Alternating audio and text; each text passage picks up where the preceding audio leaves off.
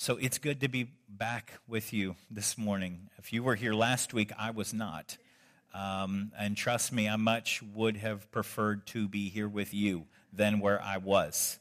I started getting sick on Thursday. I started getting achy.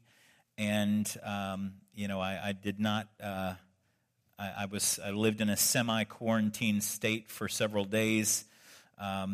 But I missed it. I missed being with my church family. I missed worshiping with you. I missed praying with you, sharing God's word with you, and the fellowship that comes when you belong to a local church. So I really, really missed being with you all last Sunday. But I knew that you were in good hands. Eli and Mary Gotro were phenomenal people. I just love them, and I knew that God would speak to you through their ministry. So I'm glad for those of you that were here. If you missed it, I encourage you to go back and listen online. It's under our church website, under the sermons tab. You can click guest speakers, and you'll hear Eli's message. It was phenomenal. But regardless, I was sick for 4 days, and I woke up Monday morning, and I decided, you know what? I'm going to work. I am got to get out of this house. Angela's like, now you know how I feel. Yes, I do. I do know. And that was just on a very small scale. I was like, Monday morning, I had to get out of the house and go to work. Regardless of how I felt, I had stuff I needed to do. And I was confident that I would feel better once I kind of got in the routine as I normally do. So I had a lot of administrative tasks to take care of because I had been sick. So every Monday morning, the church staff and I meet 9 o'clock every Monday, and we talk about the previous week. We talk about what happened in the previous day's service, what went right, what we need to do better, what we have coming up that we need to be planning for. And so after the meeting, after staff meeting, I went in my office. I had a list of things I needed to get accomplished. Closed the door because, I didn't know if I was still sick, so I didn't want to infect anybody in the office. And shut the door, got stuff to do, and was preparing to start checking things off my to-do list when the Lord spoke to me very clearly, and He said these words, "Abide with me." Now, I know I must have had a very confused look on my face when the Lord spoke that to me, because the first thing I thought was, well, what does that mean?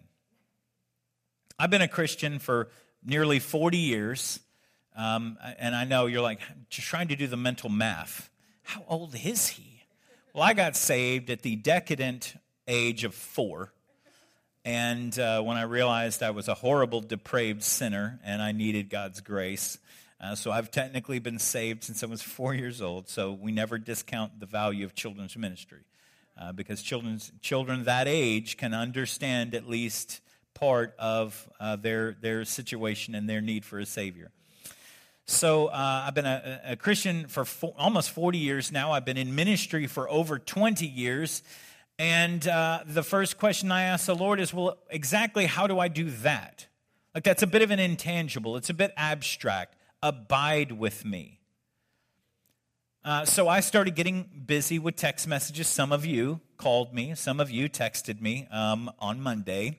And some of you sent me emails. And I did my best I started responding to them. I started answering the phone and all of this. And as soon as I started, searching stuff on the internet and starting my to-do list, I'm like, okay, Lord, I'll abide with you. But I started getting busy with all of my administrative tasks. And the Lord said, immediately, you're not abiding with me. Abide with me. And so I was like, okay. So I Googled the definition of the word abide. I'm like, okay, so in Scripture, what does that word mean? So just because I've got to make sure if God wants me to do it, I want to make sure I'm doing it right. So I, looked up, I had to do a word search on the word abide. Because, for me, just the way I'm wired, it's go all the time. Even when I'm resting, I'm working. We recently went on to Florida for our national convention, and, it should have been fun. It should have been relaxing. And when I came back, people asked me, how was your vacation? Now, technically, it was not a vacation. It was a work trip, but that's fine. I said, well, the problem with taking a vacation is you can't take a vacation from yourself. And so all of your problems and all the problems that are wrong with your personality are still with you on your vacation. And so I did a word search on what does it mean to abide. And here's what it means. This is the definition. It means to remain, to dwell, to rest with, to sit down with, to gather together, to have conversation, or to continue being in the presence of someone. Now, you may have all known that, but I felt like it was worth, if I'm going to do it, I need to make sure I know what I'm supposed to be doing. So I put everything down, I put my to-do list down, and I began to pray. I just prayed and said, Lord, help me understand what you want from me, help me understand what I'm supposed to do. Because, again, for me, it's all about doing something. I got to be busy doing something. If I'm not doing anything, I feel guilty when our church staff walks by and Pastor Jason's just sitting back in his, executive chair, not doing anything. They're like, look at this guy. This is what we pay you for. I feel guilty. I got to look busy at least. And, don't you, when you're at work and your boss walks by and you're like, oh, I got to minimize that window. I was, watching Netflix at work and I'm not supposed to do that, So you when your boss walks by, you feel like you got to look busy. And so I was sitting in my chair and I was just trying to abide, trying to rest in God's presence. And I was like, Lord, please don't let anybody on the staff walk by because they're going to think I'm not doing anything all day. So I turned my blinds so they couldn't look in. So I was praying and then I waited. And the Lord may not do to you or speak to you the way he speaks to me, but he speaks to me directly, sometimes incredibly directly, to the point of painfully directly. And he spoke a passage of scripture to me, and then he started to do some heart surgery on me. And he totally wrecked me. Monday, he absolutely wrecked me. He told me to read Jeremiah 29. Now, you may jump to the same conclusion that I jumped to when the Lord said, read Jeremiah 29. I'm like, oh, Lord, I know that. Verse 11, for I know the plans I have for you. Plans for welfare and not for evil, to give you a future and a hope. And the Lord said, right chapter, wrong verse. So I read Jeremiah 29. And God was doing two things in this chapter. He was encouraging those that he had sent to Babylon in exile, but then he rebuked the prophets who were not listening to God's voice, and they were telling people something other than what the Spirit wanted them to hear. Verse 19 in Jeremiah 29, it says, because they did not pay attention to my words, declares the Lord, that I persistently sent to you by my servants the prophets, but you would not listen, declares the Lord. And that sentence just jumped right off the page at me. And I was like, could we go back? I like verse 11. Way, way better than I like this verse. And I responded to the Lord, what am I doing wrong? I'm preaching your word. I mean, we've been going in depth in the word of God, and through the life of Christ, we've been taking our time. And some people might think we're dragging our heels, but we're really going in depth in the life of Christ so we can understand what Jesus is doing, where he is, and the context of everything that's going on. And now you're saying that I haven't been listening to you? And he replied to me, you know how to craft a sermon, but how much more powerful it would be if it had my anointing behind it. It gets worse. He said, and this is what the Lord said to me, he said, anytime somebody starts a sentence with, you know what your problem is? You just like, you feel like you just want to turn around and just walk away. Like, please don't finish that sentence. I'm just going to go. I'd rather not know. The Lord said to me, he said, your problem is you think you don't need my help. You can look at the original languages, you can consult the commentaries, you can write a sermon that's funny and that's engaging, but if it's not anointed, it's just man's words on the subject. Isaiah chapter 10, it talks about how God would strengthen His people, how He would empower His people and anoint His people so that they could cast off the yoke of bondage. And that anointing, the anointing and the empowerment of God is what breaks those bonds. It's not clever speeches, it's not funny stories, it's not what commentators think, it's the anointing. God said that I was living my life like He had covered the night shift and He was tagging me in at 7 a.m. for the rest of the day to do His job. God said, no, you aren't in charge. I'm still here. You didn't tag me out because I don't need to rest. Walk with me. Go with me where I'm going. Don't run ahead of me and try to show me where we should go. Don't drag your feet when I'm ready to move forward either. Abide with me. Dwell with me. Walk with me. Stay step for step with me so we can look each other in the eye and talk. And then God said to me, He said, you're the hero of your own story. Monday was a rough day. I mean, I was repeatedly asking God, can we be done abiding? This is painful. I had work to do. I had ministry work to do. The Lord said, no, abide with me. He said, you are consistently the hero of your own story. You tell stories in a way that make you look good, that make you out to be the center of attention. You sprinkle in enough false humility to make it seem like you're not doing it, because most of the time you don't even realize that you've done it. But you are repeatedly the hero of your own story. When Angela and I were talking about the decision that the board and I had been discussing regarding the church tithing to missions, we knew that it would come as welcome news to missionaries. I mean, who wouldn't get excited? Who wouldn't be thankful to hear about a church that was going to take them on with a monthly pledge, and they didn't even have to do that hard sales pitch first? And so we figured out it would make us well known. It would probably make us well liked with missionaries. And I even made the statement several times, and I still stand by it, though it probably comes off wrong. I have said many times I would rather be loved by missionaries and hated by pastors than hated by missionaries and loved by pastors. So Angela and I were reading a scripture, probably in Jeremiah. Isaiah or Jeremiah is where we've been for the past few months, reading these passages in depth. And there was a passage, the passage of the day, it talked about to make sure your offering to God was holy and given with the right motives. She was like, read that, go back, read that verse again.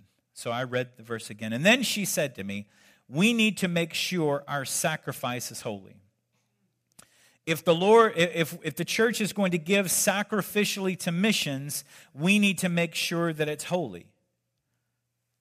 Now, God was dealing with her and had yet to deal with me on this subject, because I was sitting there thinking, how is it not holy? It's the tithe. The tithe belongs to the Lord. We're tithing the church's income to missions. What could be more holy than that?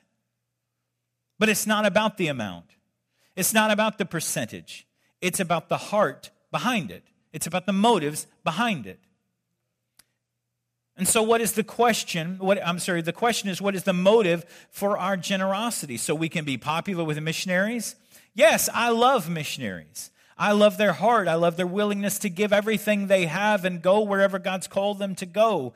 I have a missionary calling on my life, and one day the Lord will tap us on the shoulder and say, it's time, and I'll be one of them. But like a broken record, Angela's statement kept ringing in my ears. Make sure the sacrifice is holy. And it's not about bringing fame to me or to this church, but to the Lord. Stop being the hero of your own story. worship leader named Jason Upton, he was praying that God would raise him up to be used powerfully for God. He wanted to be part of the army that God was raising up in the last days. He didn't want God to pass him by. He wanted to be part of what God was doing. But the problem was that his motives were not pure. In a time of prayer with the Lord, God rebuked him sharply and painfully for his unseen motives. Jason put God's response to him to music, and this is what God spoke back to him. And I've got the lyrics up here for you so you can follow along. It says, "You've got your best men on your front side. You always show your best side. Evil's always on the other side. You say this is your strategy. But son, I hope you take it from me. You look just like your enemy. You're full of pride. You're full of pride." And then the Lord spoke to Jason and he said, "Star, how beautiful you shine. Your shine's more beautiful than mine. You shine from sea to shining sea. Worldwide is your strategy. But shining star, I hope you see, if the whole wide world is staring straight at you, they can't see me. They can't see me. I want them to know me, but they can't see me. I want to show my glory, but they can't see me." And so this is God's rebuke to Jason. He says, "So rise, rise, rise. Live out your fantasy. Think that you're better than me. Rise, rise, rise. Live out your man-made religiosity. Rise, rise, rise. Live out your strategies. Rise, rise. Rise so the world can see. Rise, rise, rise so the world can see. So the world can see just another dying star." That's a heavy rebuke. So Jason, after the Lord rebuked him, he wrote the rest of the song, and it says, "We'd better trash our idols if we want to be in the army of the Lord. And the greatest idol is you and me. We'd better get on the threshing floor. When will we learn that God's strategy is giving glory to the Lord? So we better trash our idols because we want to be in the army of the Lord." Now you may think, "Pastor Jason, you read your Bible regularly. You pray, you worship, you do all the things you're supposed to do. How is that not abiding?" Trust me, that was the question I asked him. How is that not abiding? When spiritual disciplines become nothing more than things you get out of the way and check them off of your to-do list to get to other things, that's not abiding. I'll say it again. When spiritual disciplines become nothing more than things you get out of the way to check them off your list and get to other things, that's not abiding. That's not dwelling. That's not treasuring your relationship with the living God. That is religion. So what does it mean to abide with him? If you have your Bibles, you can turn to John chapter 3, and that's where we're going to be in just a moment. What does it mean to abide with him? What does that even mean? Trust me, I asked repeatedly. In John chapter 3, John the Baptist recognized that it was not about him. It wasn't about building his following. It wasn't about gaining popularity. John knew that the hero of his story was not supposed to be John, but it was supposed to be Jesus. So John said to his disciples in John 3:30, "He must increase and I must decrease." He must increase and I must decrease. And what does that mean? That means that abiding makes Jesus the hero of your story. If you have your bulletin insert, that's your first blank you can fill in. Abiding in Jesus makes Jesus the hero of your story. He must increase and we must decrease. His mission must be larger and our mission must be smaller. His glory must be greater and our glory must be lesser. His fame must increase and our fame must decrease. That it's all about him and it's all for him. All the church ministries we do, all the church outreaches are worthless if they're not done for him and about him. All of the things you do at work are worthless if they're not done for Him or about Him. You don't work for a paycheck. You don't work for your boss. You work as unto the Lord. When I worked at a company in the Heights, every day I didn't understand what I was supposed to do.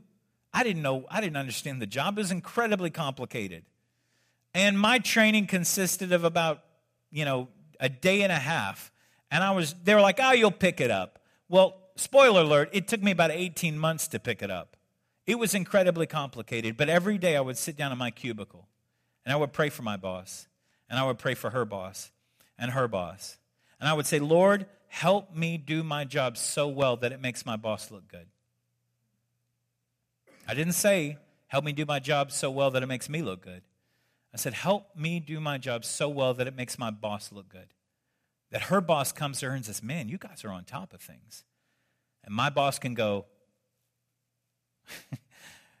but God was blessing me and was causing me, as I was blessed, to be a blessing to my boss and my boss.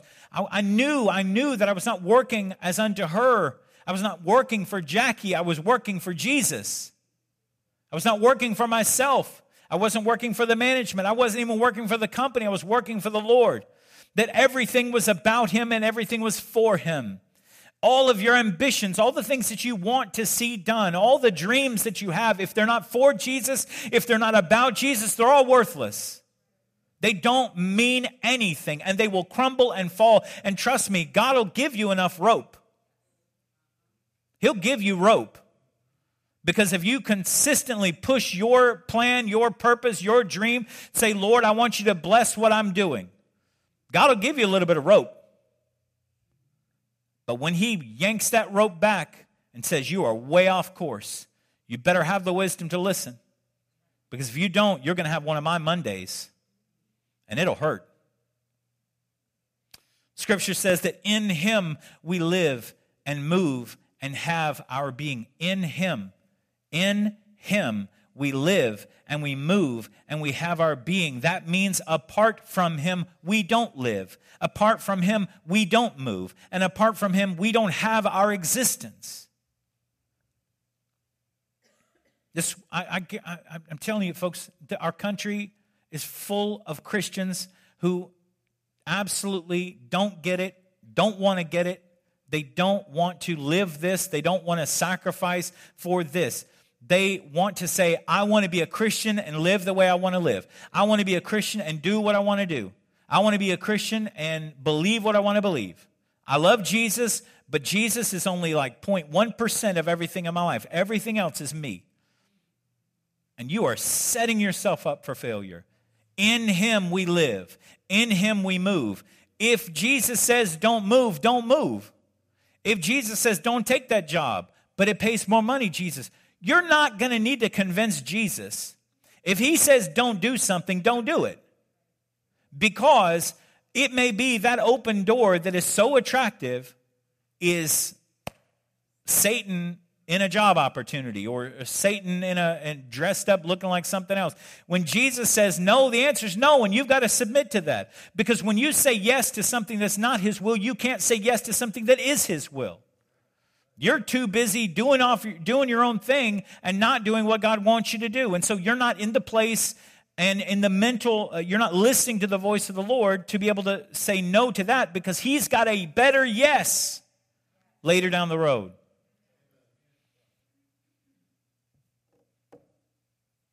I could preach all day. Man, I'm telling you.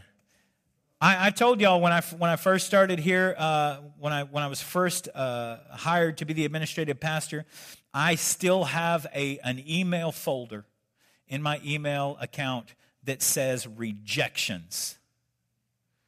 Over 400 emails. 400 rejections. We don't want you. You're not the right fit. I was applying for jobs I was thoroughly able to do, educated or experienced in order to do them.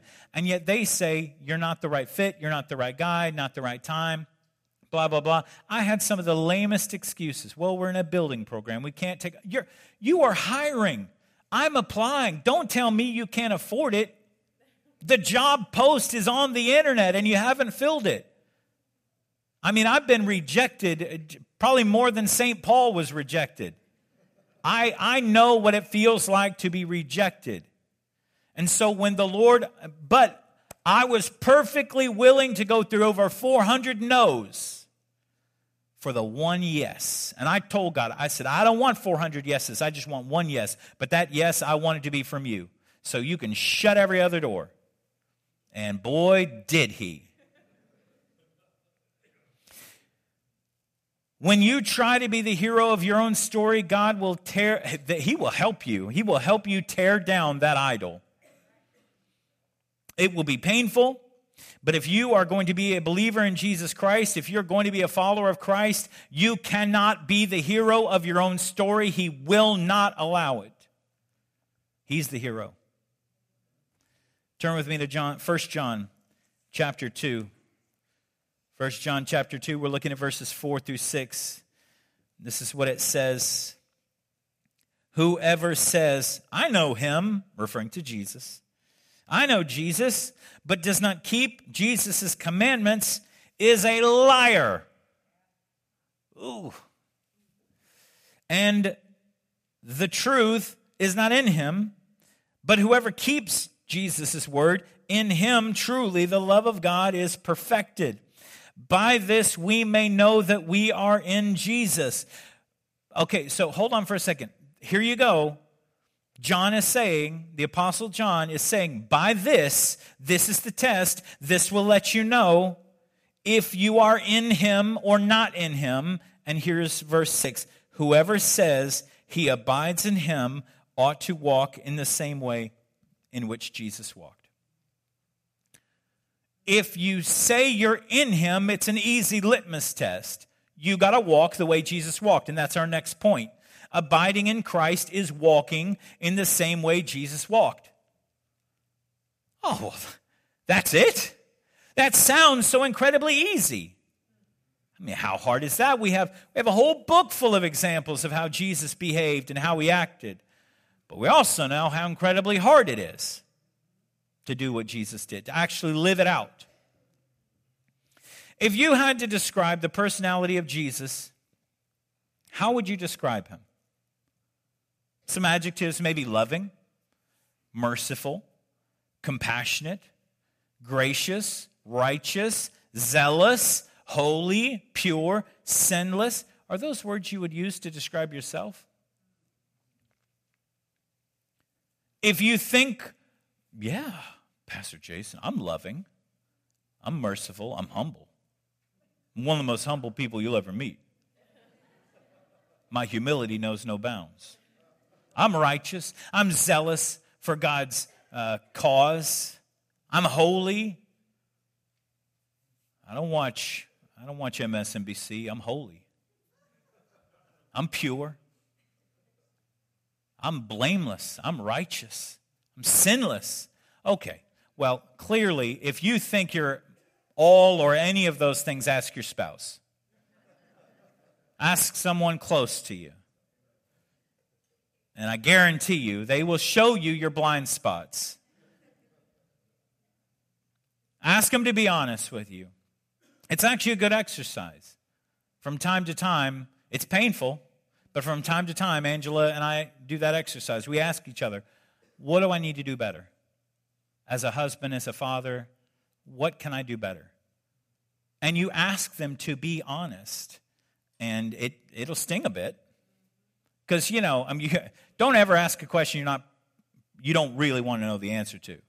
Because your spouse is going to, how much time do we have, Let me get my list. Hold on, I've been working on this for a couple months. It's about 40 pages long, but here we go. It's in really small font, single space. Don't ask that question if you're not prepared to deal with the hard truth, okay? But when you ask that question, then you get to see the blind spots. You see how you really come across, the attitudes and the actions that are lurking in your blind spots that you need to deal with before they destroy you. Turn to Matthew 26 with me. If you have your Bible, I'm sorry, I turn a lot faster than you do because I put Post-it notes so you wouldn't have to sit here and wait for all my pages to rustle. Matthew 26, we got it up on the screen. 36 through 46, it says, Then Jesus went with them to a place called Gethsemane, and he said to his disciples, "Sit here while I go over there and pray." And taking with him Peter and the two sons of Zebedee, that's James and John, he began to be sorrowful and troubled. Then he said to them, assuming those three, Peter, James, and John, "My soul is very sorrowful, even to death. Remain here and watch with me." And going a little farther, he fell on his face and he prayed, saying, "My Father, if it be possible, let this cup pass from me. Nevertheless, not as I will, but as you will." And he came to the disciples and found them sleeping. Slackers. And he said to Peter, when I read this, the word "so" there at the beginning just cracks me up. It's kind of like, like a Valley Girl kind of thing. So, could you not watch? I don't know, but probably not. Jesus definitely did not talk like that. But it's just funny to me. So, could you not watch with me 1 hour? It's a little maybe sarcastic there, I'm not sure. Jesus is frustrated. So could you not watch with me 1 hour? Watch and pray that you may not enter into temptation. The spirit indeed is willing, but the flesh is weak.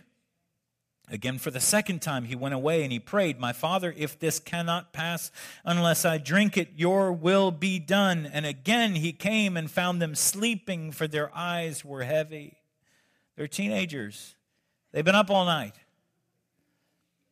So leaving them again, he went away and he prayed for the third time, saying the same words again.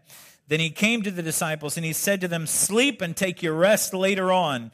See, the hour is at hand and the Son of Man is betrayed into the hands of sinners.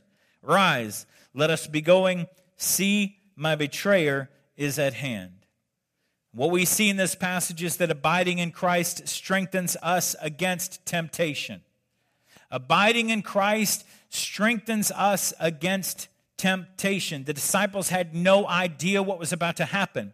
Even though Jesus had repeatedly told them he would be betrayed, he would be turned over to religious leaders, he would be flogged, beaten, and crucified, they still didn't get it. It was all about to go down, and so Jesus slipped away to pray privately.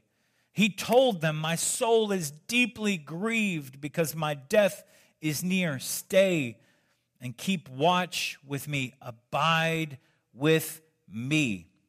He poured out his heart to the Father. He said, "My Father, if it's possible, if there's any other way, let this cup that contains my suffering and death, let it pass from me. Yet," and this should be our prayer, our position at all times, "yet not my desires, but your desires be done." Jesus is God, but he was also man, and the flesh was fighting against God's purposes. Satan had to be whispering to him in the garden, "Only a crazy person would do what you're about to do.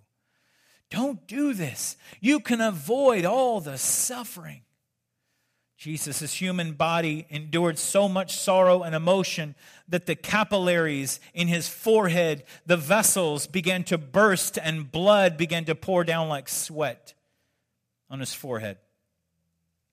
Dealing with all of that and trying to stay strong to finish the mission God put him here for, he returned to find his disciples asleep. Their eyes were heavy. Jesus says, "Couldn't you just wait with me for 1 hour?" Now, to be fair, Jesus didn't say, "I'm just going to pray for an hour. Can you stay awake for that long?" Sometimes Jesus goes away and he prays for several hours. They didn't know. But Jesus comes back and says, "Couldn't you just wait with me for an hour?" The frustration in Jesus' voice. Guys, don't you know what this is? Don't you know this is the hour? If you don't abide with me, if you don't stay with me, you will fall into temptation. The Spirit is willing to do what is right, but your flesh is weak. 3 times he found them sleeping instead of abiding. And when the time came for Jesus to be arrested, every one of the disciples reacted in flesh instead of in spirit. Every one of them scattered and ran out of self-preservation. They betrayed Jesus and denied even knowing him. After all that they had witnessed, all the healings, all the miracles, all the dead raised to life, all the times they unequivocally knew that Jesus was the Messiah, all went out the window at that moment. Why? Because the heat got turned up and they had chosen not to abide with Jesus. And so what we learn is that abiding with Christ will reveal all the blind spots, all the hidden motives, all the secret sins that the enemy is hiding from you to bring about your ruin. Abiding with Christ will reveal all the blind spots, all the hidden motives, all the secret sins that the enemy is hiding from you to bring about your ruin. Things you don't want to talk about. Things you don't want to think about. Things you don't want to deal with. Things that are lurking just beneath the surface that you don't have a grip on. Behavior that you have come to excuse and accept that has absolutely no place in someone trying to look like and be like Jesus Christ. The Holy Spirit will reveal places in your life that are considerably more filthy and profane than holy. And your job is to abide with him and respond accordingly. Let him do heart surgery on you and cut those things out of your life that have no business being there in the first place. Secret sins are cancer, and they will eat you from the inside out. And the only way to get rid of cancer is for a skilled surgeon to cut away what is infected and what is killing you to save your life. Is it painful? If you're awake, absolutely. I was wide awake on Monday when the Lord began to do heart surgery on me. But he was saving me from things that I was unaware of so that I could be aware of them. I could abide with him and be in his presence. John chapter 8, verse 31 through 36. John 8, 31 through 36. So Jesus said to the Jews who had believed him. These are Jews that have accepted Christ. They're following Jesus. They're very religious. They're very involved in everything. And maybe Pharisees or Sadducees or whatever. But so they're Jews that are following. They're followers of Christ. They're disciples and they're learning. And so Jesus said to the Jews who had believed him, if you abide in my word, you are truly my disciples. And you will know the truth, and the truth will set you free. Hallelujah. We love that verse, don't we? They answered him, a bit of a back and forth with Jesus. They said, we are the offspring of Abraham and have never been enslaved to anyone. How is it that you say we will become free? Jesus answered them, truly, truly, I say to you, everyone who practices sin is a slave to sin. The slave does not remain in the house forever. The Son remains forever. So if the Son sets you free, you will be free indeed. Yes. We love it. We quote it. We sing it. If the Son sets you free, you're free indeed. Hallelujah. Gets us all excited and riled up. Well, the point here in this passage is that abiding in Christ creates freedom. But there's something really important that you've got to catch in this passage. Notice what Jesus says and follow the progression.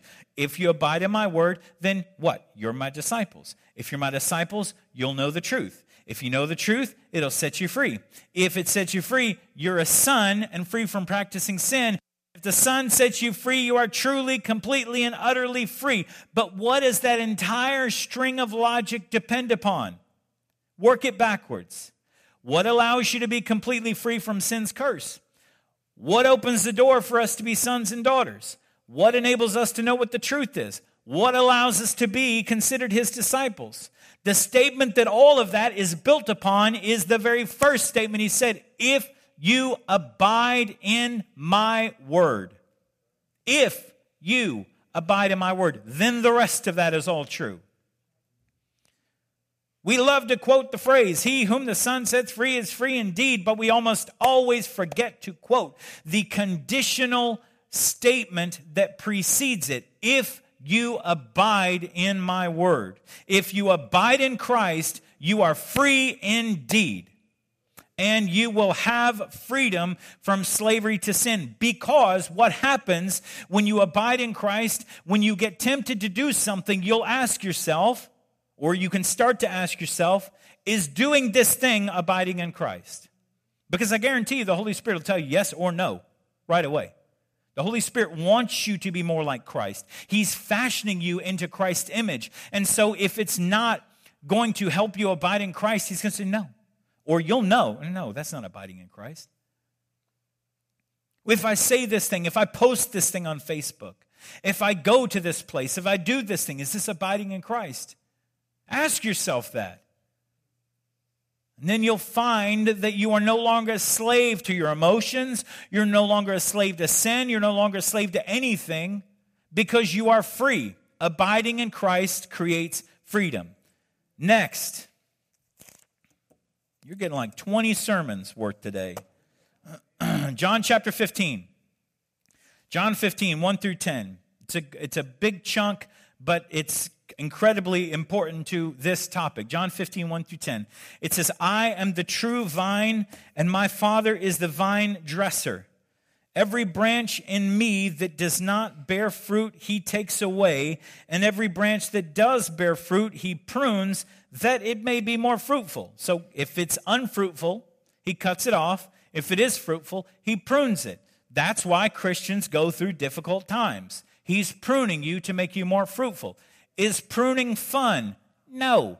Is it painful? Usually. Something is being severed. It's being cut off. It's being removed from us. And sometimes it's something that we really liked. We were putting a lot of attention towards. He'll prune us to make us more fruitful. Verse 3, already you are clean because the word I have spoken to you. Verse 4, abide in me. Are you catching a common theme here? Abide in me and I in you. As the branch cannot bear fruit by itself unless it abides in the vine, because we don't see, cut off branches laying around in your neighborhood just sprouting grapes and oranges and apples and stuff. The branch cannot bear fruit by itself unless it abides in the vine. Neither can you. You can't bear fruit unless you abide in me. I'm the vine. You are the branches. Whoever abides in me and I in him, he it is that bears much fruit. For apart from me, you can do nothing. I don't know if you mark in your Bibles, but that's a really good statement to mark. Apart from me, you can do nothing. If anyone does not abide in me, he is thrown away like a branch. He's thrown away like a branch and withers, and the branches are gathered, thrown into the fire, and burned. If you abide in me and my words abide in you, ask whatever you wish, and it will be done for you. We really like that statement, don't we? We like the last part. Ask whatever you wish, and it will be done for me. But we frequently leave out the first part. If you abide in me and my words abide in you, ask whatever you wish, and it will be done for you. Why? Because we're not saying our words, we're saying his words. If his words abide in us, we're saying the things that God says. And if you agree with God, you're always right. If you agree with God, you're always right. I love the t-shirt. It says, if I agreed with you, we'd both be wrong. I was going to buy that for myself to wear around the office. Or the house. Verse 8. By this my Father is glorified, that you bear much fruit, and so prove to be my disciples. As the Father has loved me, so I have loved you. Abide in my love. If you keep my commandments, you will abide in my love, just as I have kept my Father's commandments and abide in his love. Oh, man. Abiding allows Jesus to work through us. Abiding allows Jesus to work through us. In verse 4, he explicitly tells the disciples to abide with him, dwell with him. We're his disciples, so we've got to abide. We've got to dwell. We've got to stay in relationship and communication with him. We've got to be with him. And then he gave the example, in case you don't know, of how a vineyard works. The vine, Jesus, produces the fruit. The branch doesn't produce the fruit. What are you, a vine or a branch? You're a branch. The branch doesn't produce the fruit. The vine does. The branch, all the branch does is bear the fruit. The vine produces it and you bear it. Isn't that such a liberating statement? You don't have to worry about producing fruit. That's not your job. His job is producing it. Your job is bearing it and sharing it. Just in case anybody wasn't clear on how fruit and branches and vines work, Jesus specified an important point at the end of verse 5. He says, separate from me, without me, apart from me, you can do nothing.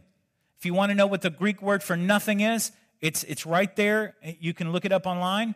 In English is what it means, nothing. It doesn't mean something. It doesn't mean a lot of things. It doesn't mean everything. It means nothing. Apart from me, you can do nothing. There is nothing of value that we could ever do for God or really for anyone if we try to do it apart from him. When you cut off a branch, when you're outside and you're pruning your trees and cutting off branches because there's no life in them, we've had to do that a couple times. We've had a tree that just was rotten from the inside out, and so we had to cut it down. And when you cut off that branch, it doesn't keep bearing fruit. It has been completely cut off from its source of life.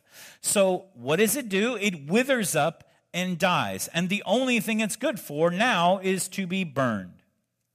If you are spiritually withered, if you're spiritually dried up, if you're spiritually dead inside, it's because you have cut yourself off from the vine. You have not been abiding in him. All your work, all your ministry, all your efforts have been in your own power, and one day soon you will exhaust yourself trying to do God's work for him. Trust me, I know firsthand. Before being elected as a senior pastor here, I was the interim pastor for 5 months. That meant I had my full-time job as the administrative pastor, but I also had all of the, most of the senior pastor duties as well. Now, Angela and I knew that God had called us to pastor this church. But it was in that interim period of the 5 months of in between where I was kind of doing both jobs, it was a tremendous amount of stress.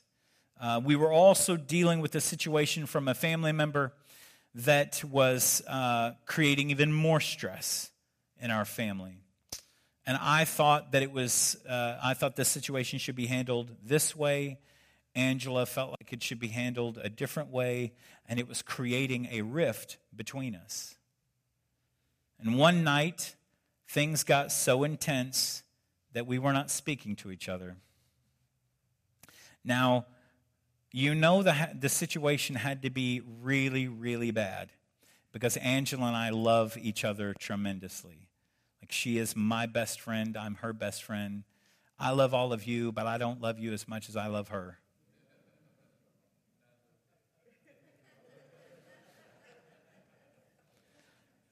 And I was mad at her. I told her I was going to tell this story. I was just in case you're wondering about our marriage now. It's okay. I told her I was going to tell this story. I think some of y'all are looking a little worried. What's he doing? Is he digging a hole? No. I told her I was going to tell this story. Because I've gotten to the point where I'm okay not being the hero of my own story anymore. I was mad at her. She wasn't seeing things my way. She was mad at me for not seeing things her way. And so we were in the bedroom together and not speaking, not looking, breathing heavily. You know, come on. If you're married, you know.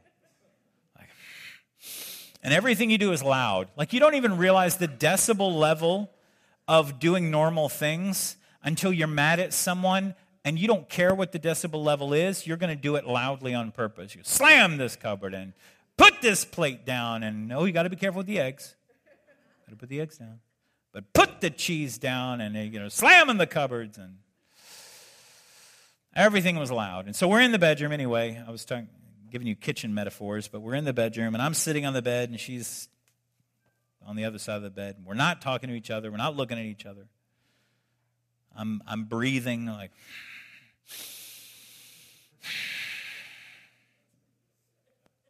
And so finally I just get up. I grab my pillow, grab a blanket, and I go into the baby's room, which is right next to ours, and there's a recliner in there, and I put my pillow down, I lay down, stretch out, put the blanket down, pull the handle, I'm totally reclined, just laying in there. I'm going to sleep in here tonight. I don't even want to sleep in the same room with you, because I was pretty sure she didn't want to sleep in the same room with me. She was in the other room. She was packing a suitcase to go stay with her mom for a few days until, I don't know. I don't know what was going through her mind. I only know what was going through my mind.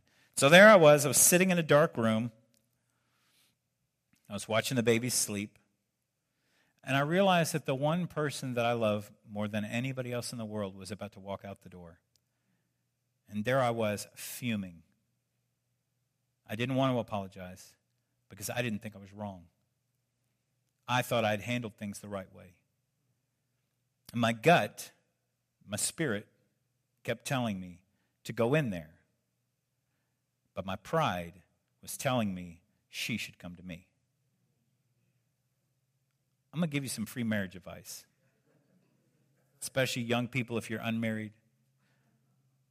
But pretty much for any life advice, pride will kill you. Pride will kill your marriage. It will kill every significant relationship, every meaningful relationship that you have. Pride will kill everything you're trying to do for the Lord. And you can say, I'm really doing it for the Lord, but you know in your heart you're doing it for yourself. So pride was keeping me in the chair.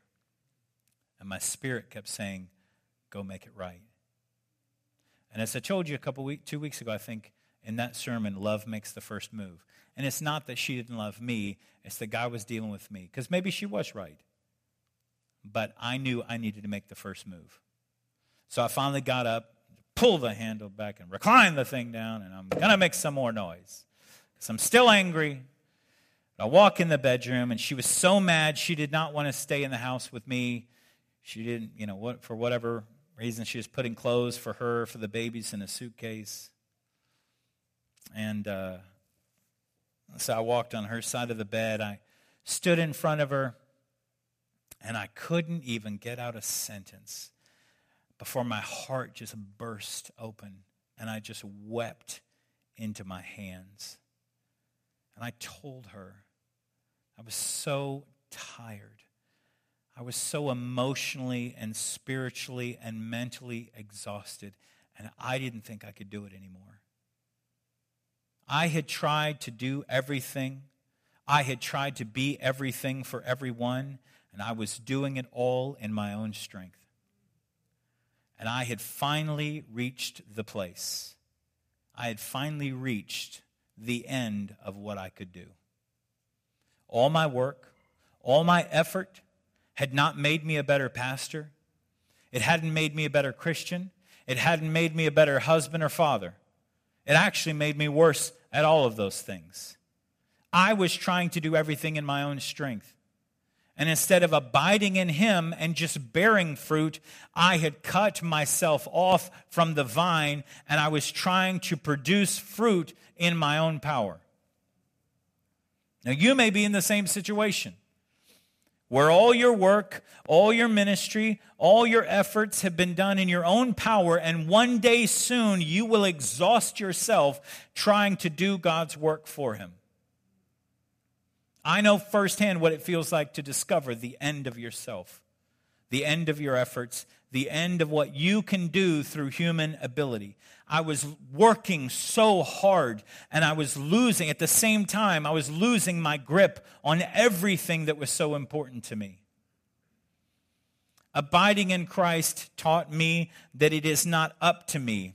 It has never been up to me. It will never be up to me. I don't create the fruit. I just bear it. The vine produces the fruit. The branch bears the fruit. I was trying so hard to create the fruit, to make things happen, to be super pastor, to show that I could handle the stress and I could handle the workload. And all I really did was show how little I could do in my own ability.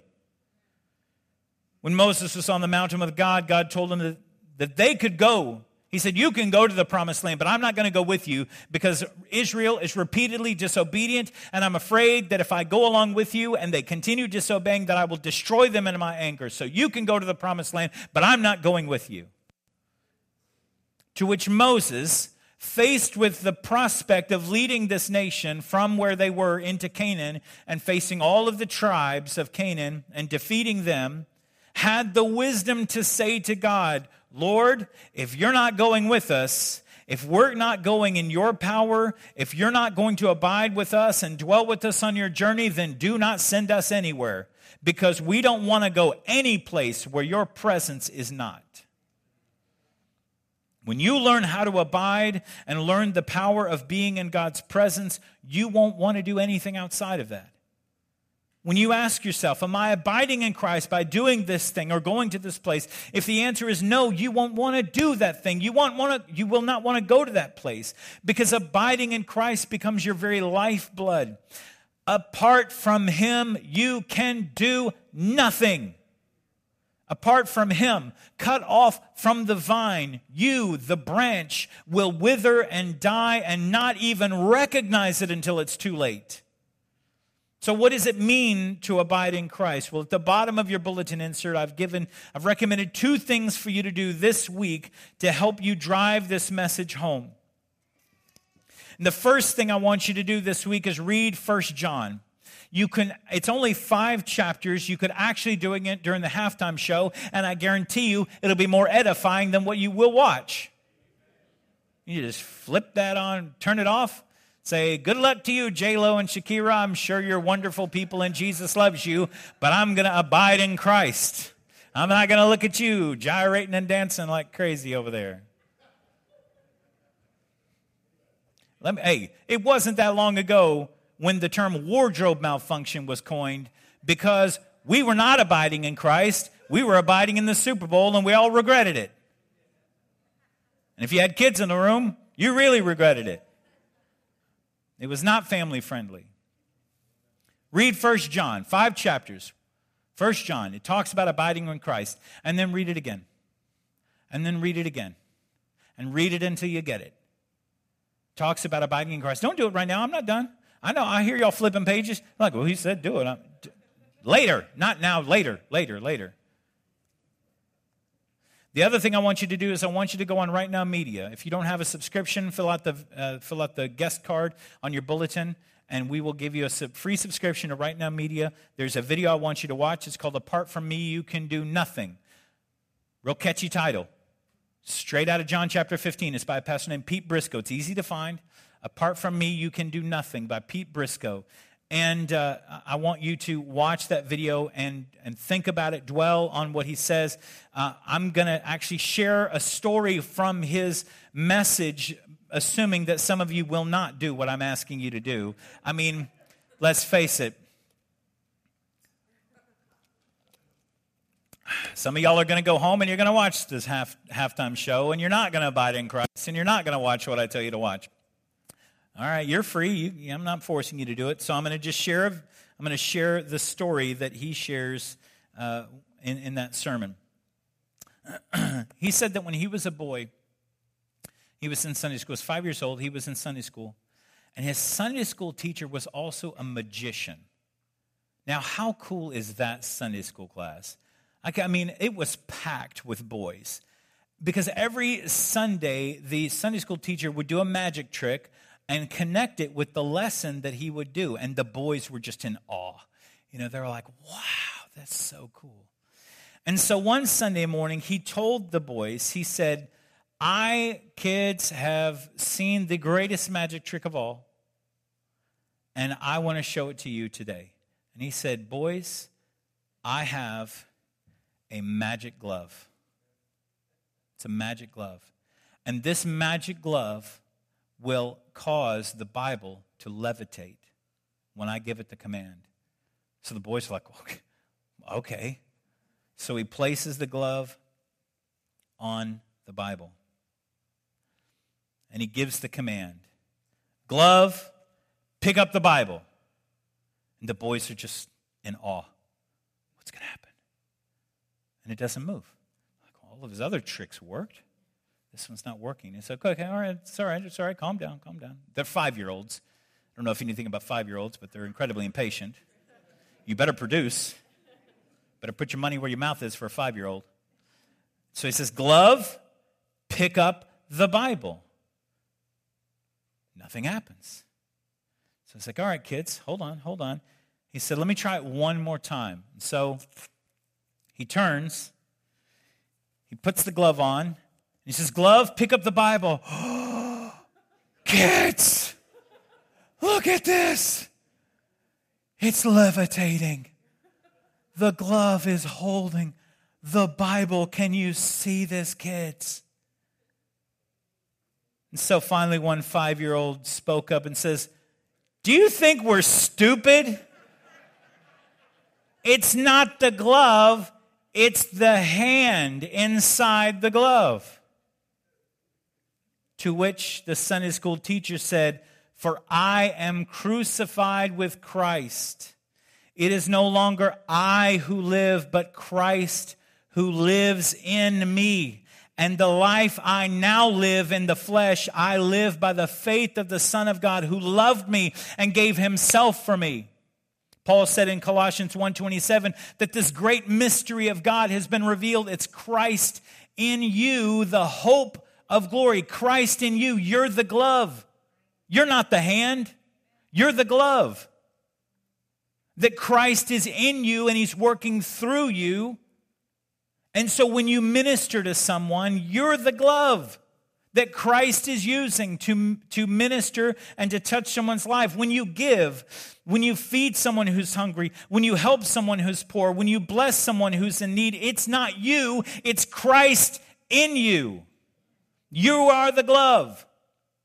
There's no life in the glove. If I were to take this off, there's no life in this. Thank you. There's no life in that glove. The life is in the hand. We are the shell. We are the glove. We don't create the fruit, we bear the fruit. We don't do things for God, we abide in him and he does things through us. There's no life in us. It's no longer I who live.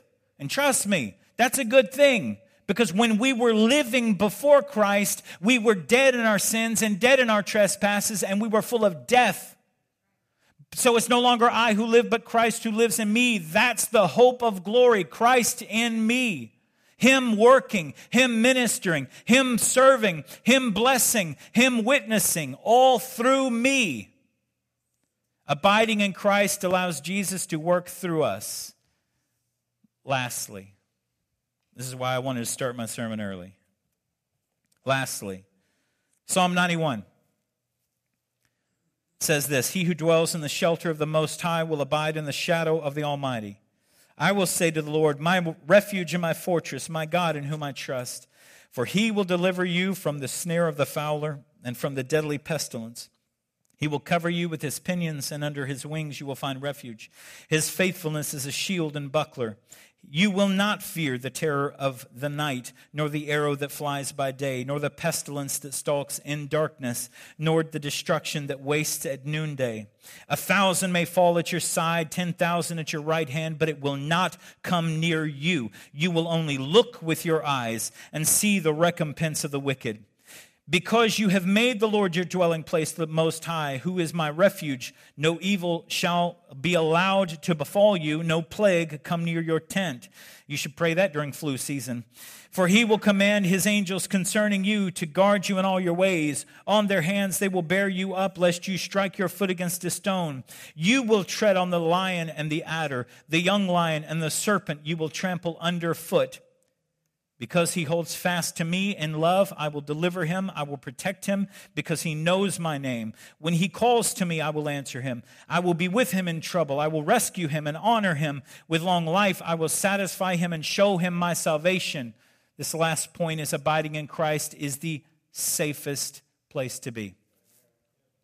Every morning before school, my mother would sit my brother and me down, and at the kitchen table, she would read Psalm 91, this psalm, every day. I cannot remember a single day when my mother skipped reading this.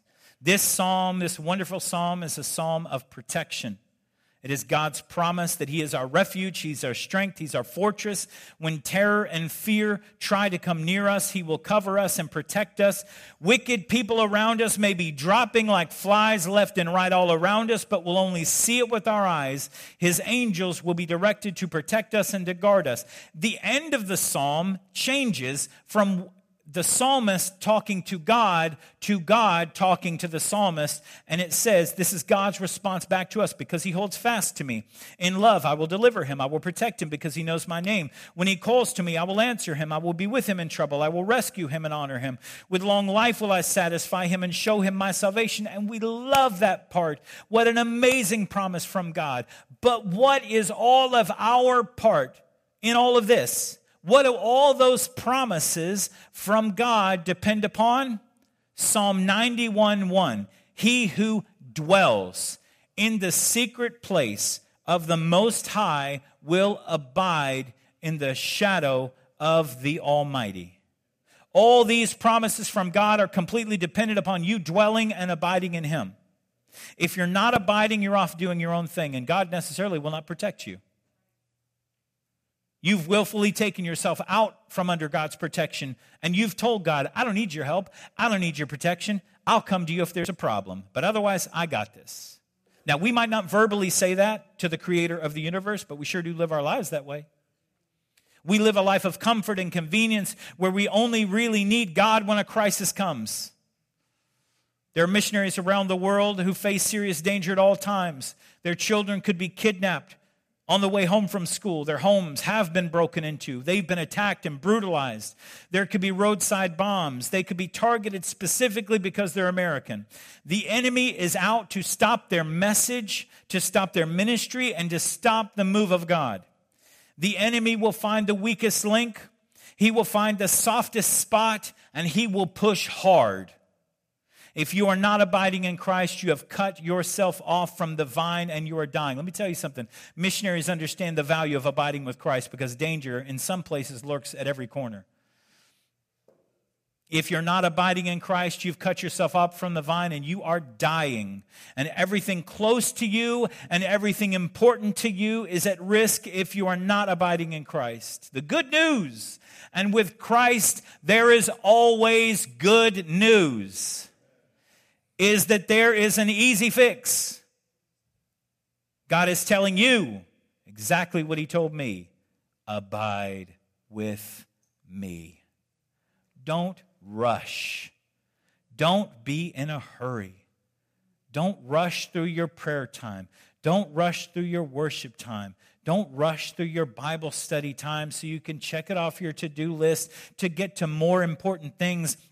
Abiding with Christ is the most important thing. It is the only thing that really matters. Because apart from him, away from him, without him, we can do absolutely nothing. Worship team, come up. Would you stand with me this morning?